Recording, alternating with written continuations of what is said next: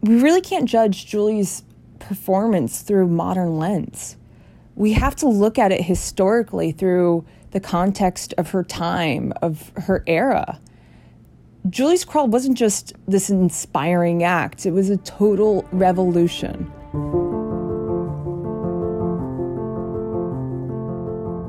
This is Beyond, a podcast about people doing extraordinary things.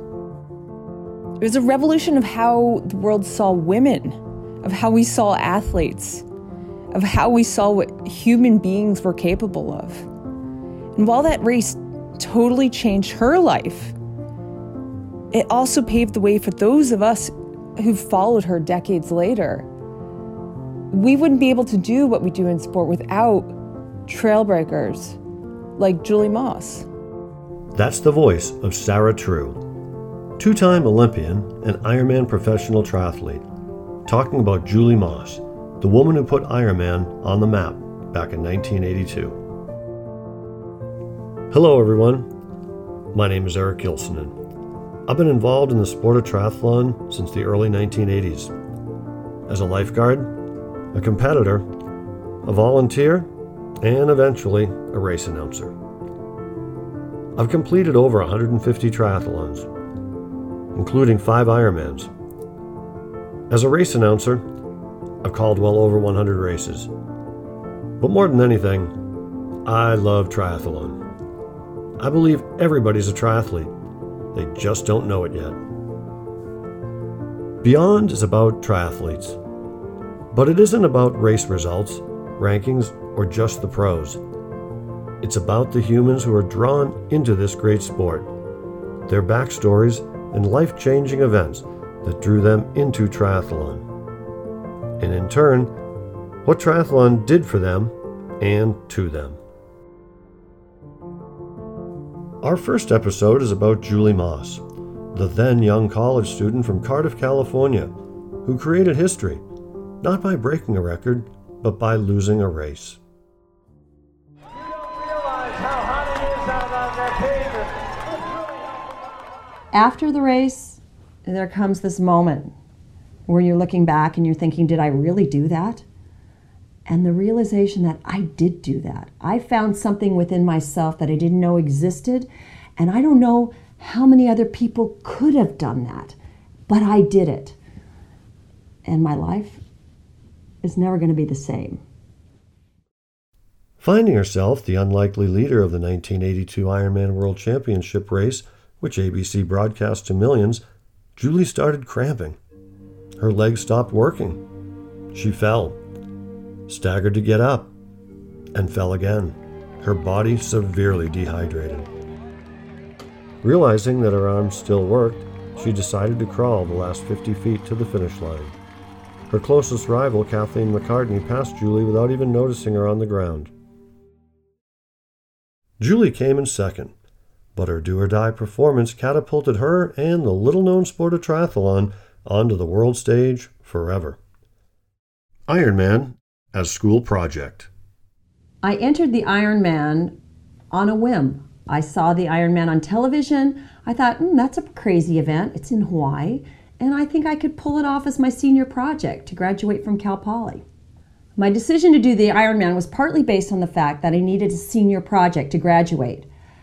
And I thought I could do some lengthy, boring report, or I could go to Hawaii and swim, bike, and run. I mean, forget about how long the distances were and that I wasn't a competitive athlete of any kind. It seemed like it was an easy way for me to graduate. Easy, Ironman, somehow it just worked. I was the kind of student that always looked for the shortcut. Try and find the quickest way to get the job done. I wasn't a very good student. I mean, I was a C student, and that's not a very good student. So my approach to the Ironman was, training for the Ironman, was the same approach I took to every college project. Don't worry about it and cram at the last minute. Why not do it for Ironman? When I saw the Ironman and heard what the distances were, they were so outrageous that it just was it didn't even faze me in a way. It was like, that's ridiculous. They're too long to even think about. They're crazy. But again, it's in Hawaii. Those guys in Speedos look really good on the beach. I'm not going to worry about the distances. I know I can swim, I can bike, and I can run. I'll figure it out.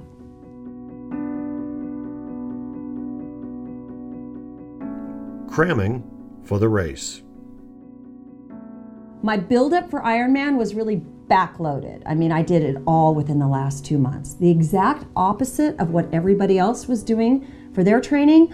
They were starting to taper and I was just gearing up. But that was how I approached everything. I got to Hawaii, finally found this great niche of people to train with. And so I was just looking forward to training every day. It didn't seem like work anymore. Earlier, it seemed like some sort of homework. Now I'm in Hawaii with all these other athletes, and it was playtime, and I played hard right up until race date.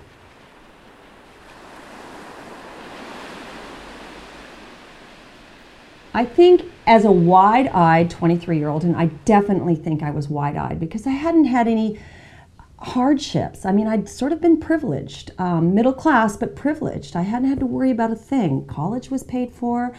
My rent was paid for. I took a part-time job so I'd have a little spending money. I'd been living this pretty isolated, insulated kind of life. And I didn't know hardship, especially physical hardship. And so I approached Hawaii. The only thing I had going for me, other than this little bit of training that I'd loaded up at the last minute, was a good attitude. Wide-eyed innocent. I had no expectations about that race, and without any expectations, I was just moment by moment, just sort of getting through it. And yeah, I was pretty innocent about what was waiting for me.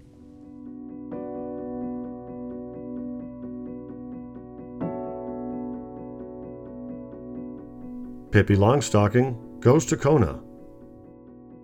I mean, could you have scripted it any better? Red hair, freckles, she's got this funky trucker hat on. She's winning the race, and then she's got this amazing dramatic finish, and she doesn't look like the female version of Scott Tinley, the men's winner, who's just sculpted and godlike. I looked like a little girl, Pippi Longstockings, trying to rock out the Ironman. And I think it made an impression that you don't have to be this physical specimen. You don't have to be, I think, uber athletic to have an experience, at least in an endurance event, that is amazing. I mean, it was really about the heart and soul of an athlete, not this physical presence that dominates. I mean, it wasn't about perfection.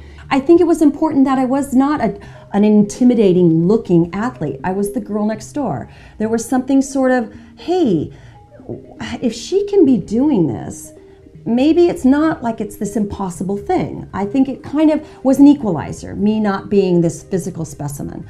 I also love the fact that as a woman, what I was doing out there, as a woman, particularly as a woman, a young woman, I was out there mixing it up with these Iron Men. I love the fact that it took a woman to put Iron Man on the map. I mean, that's really a great place to be as a woman, great place to be as a pioneer in the sport. And I'm really proud of that fact, and I'm glad people kind of got it.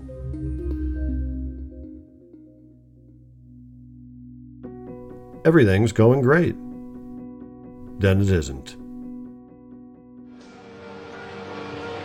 Just 30 yards from victory, Moss fights against a body that is shutting down. Moments later, Julie Moss crawled to the finish line in one of the most memorable moments in the history of ABC's Wide World of Sports. Millions of Americans watched mesmerized by Moss's courage and determination.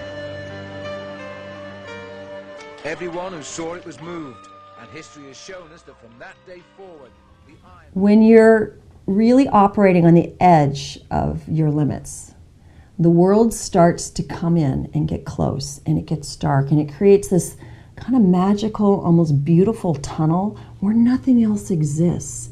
And once you're in it, you really are able to just focus in on exactly what you need to do to put one foot in front of the other. The world disappears. And for me, it meant Kathleen McCartney bearing down on me, the ABC camera in front of me, the humiliation of losing control of my body only moments ago, it all disappeared, and it became this private tunnel, allowing me to figure out what I needed to do to get to the finish line.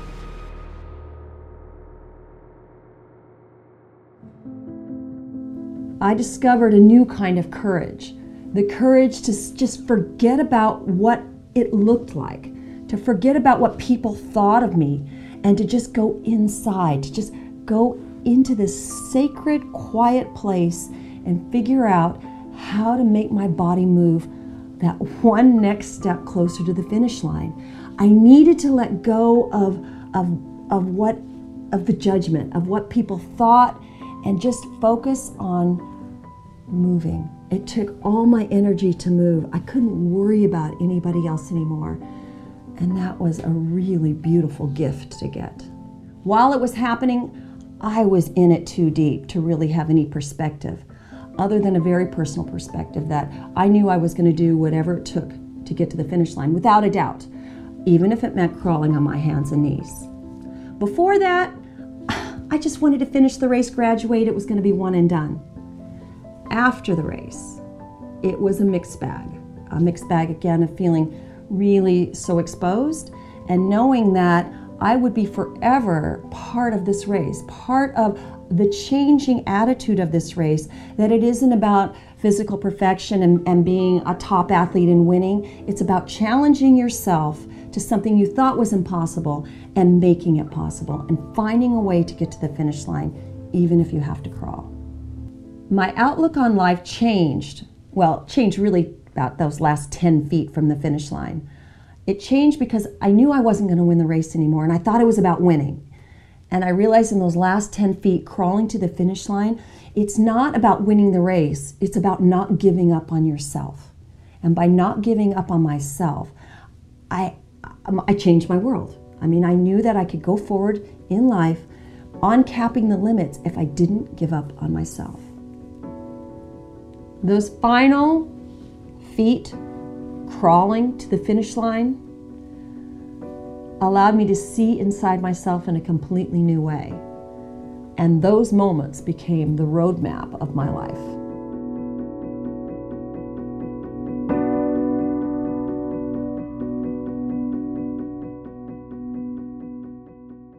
The aftermath. The crawl heard around the world. Right after the race in 1982, David Letterman invited me to come on his show. David Letterman! I can't believe I turned it down. I wasn't sure how I would handle myself. David Letterman was a loose cannon. I was afraid he was going to mock me, and I would mock me, and somehow I would dilute this experience just because I was nervous on TV. What happened to me in Kona felt really special and really sacred, and I just wasn't willing to tamper with it. I wasn't willing to risk that just a show, a TV show, would make me make fun of something that was really sacred. That run changed me forever. It changed how I saw myself, and it changed how I carried myself going forward. It taught me that just when I think I'm at my lowest point, there's more. There's more that I can use to get up and move forward. It changed the way I looked at the world. I looked at the world without limits after that run. That run taught me that my potential was unlimited if I was willing to stay in it when it got really hard. I mean, the hardest thing I could ever imagine, if I was willing to just stay right there and fight for one more step, my world was going to change. And I knew it when it was happening, and I moved into my life after that race with the confidence of knowing that I have the ability to go deeper and to change my situation if I'm willing to just stay in it, breathe, and take one more step. When I think about what I learned from that run, it's like I have to switch my hats.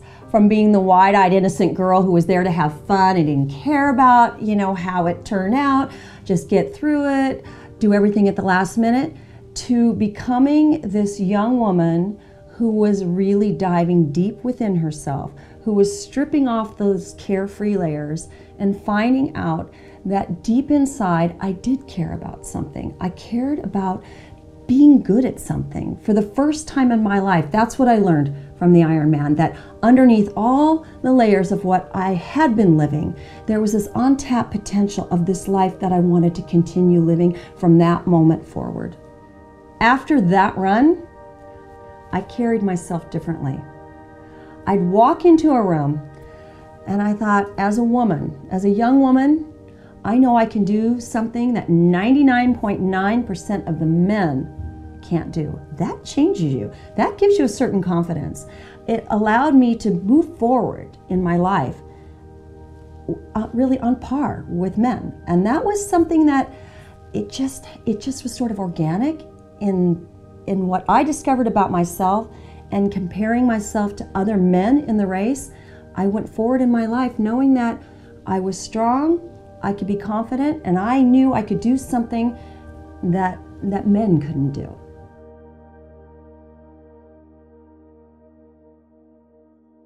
After the 1982 Ironman, well, I thought it was going to be one and done. I'd graduate and I'd go on and teach. I don't know. Turns out the world had a different plan for me. I became the poster girl for Ironman, and everybody wanted a piece of that kind of Ironman, gritty, finish line action set in an exotic location. So I became a professional triathlete with no experience with athletics other than one Ironman.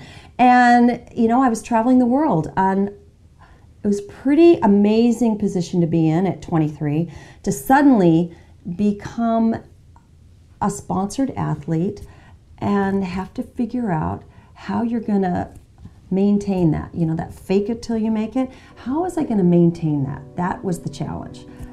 I got my foot in the door. Now I had to figure out how to make it work.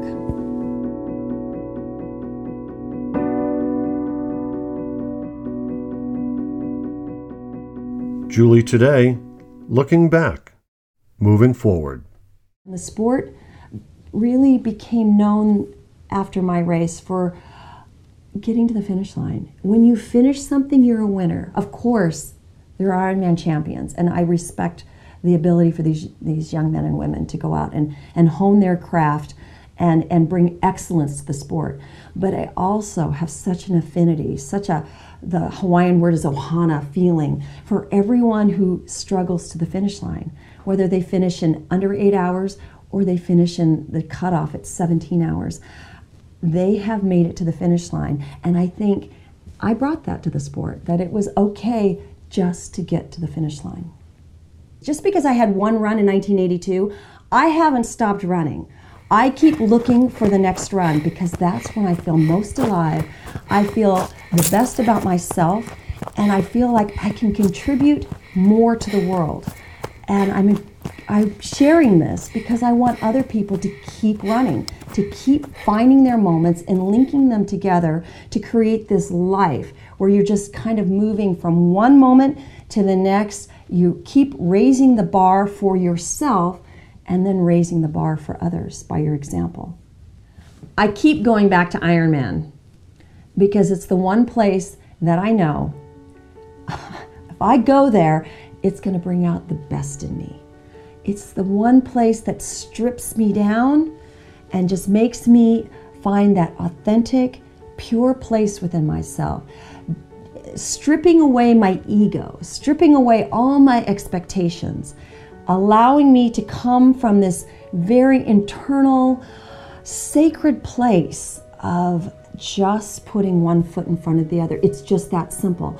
And from that place, I move forward in my life and bring authenticity and strength and will in new ways. Every Ironman, I get my lessons in different ways, but there's always this moment where I have to just go back to that 23-year-old who was on the ground and had to figure out a way to get up. I mean, I may not physically be on the ground, but I know I've got to find a way to keep moving forward. And that's why I go back, because I need to be reminded of that. And it's such an easy way to get it. Easy, again, Ironman, oxymoron, right? When I commit to an Ironman, it's committing to something that's larger than I am. It means for days and weeks and months, I have a focus. I am getting up every morning with purpose and clarity. It brings out the best in me. Ironman forces me to be my best self on more days than not, and it allows me to discover something about myself that's hidden under a lot of layers. Ironman has the ability to strip you down and make you shine like your bright, authentic self. And that's why I keep going back. That process from committing to completing makes me live my life in a better way. My run got a lot of reactions over the years. And at first, I wasn't sure how to sort of take in this feedback I was getting about how my run motivated people to get up off the couch and go try a triathlon. But over time, all I can say when someone says, I saw your race in 1982 and it made me go out and try my first triathlon, my first marathon, whatever. The only thing now that I can say in return is thank you. Thank you for sharing that with me, because now we're in this together. You're going out to get your moment and I helped inspire it. Thank you. Thank you.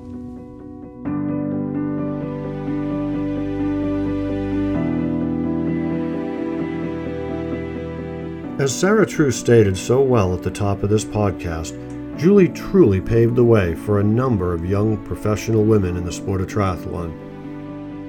But she's also inspired the non-professional triathletes whose sights are not set on the podium, but on the finish line. Julie gave permission for anyone to compete in triathlon, and that fact has shaped lives and the sport as we know it today. Completing a triathlon of any length is a significant athletic achievement. But for most, it's more than that. It forces you to reevaluate what you're capable of.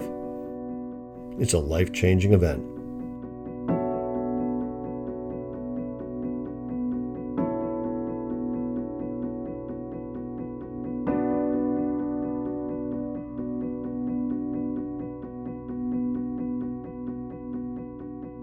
Please subscribe to Beyond for the next story of humans doing inspiring things against the odds. This is Eric Gilsonen. Triathlon literally changed my life. I hope it can do the same for you.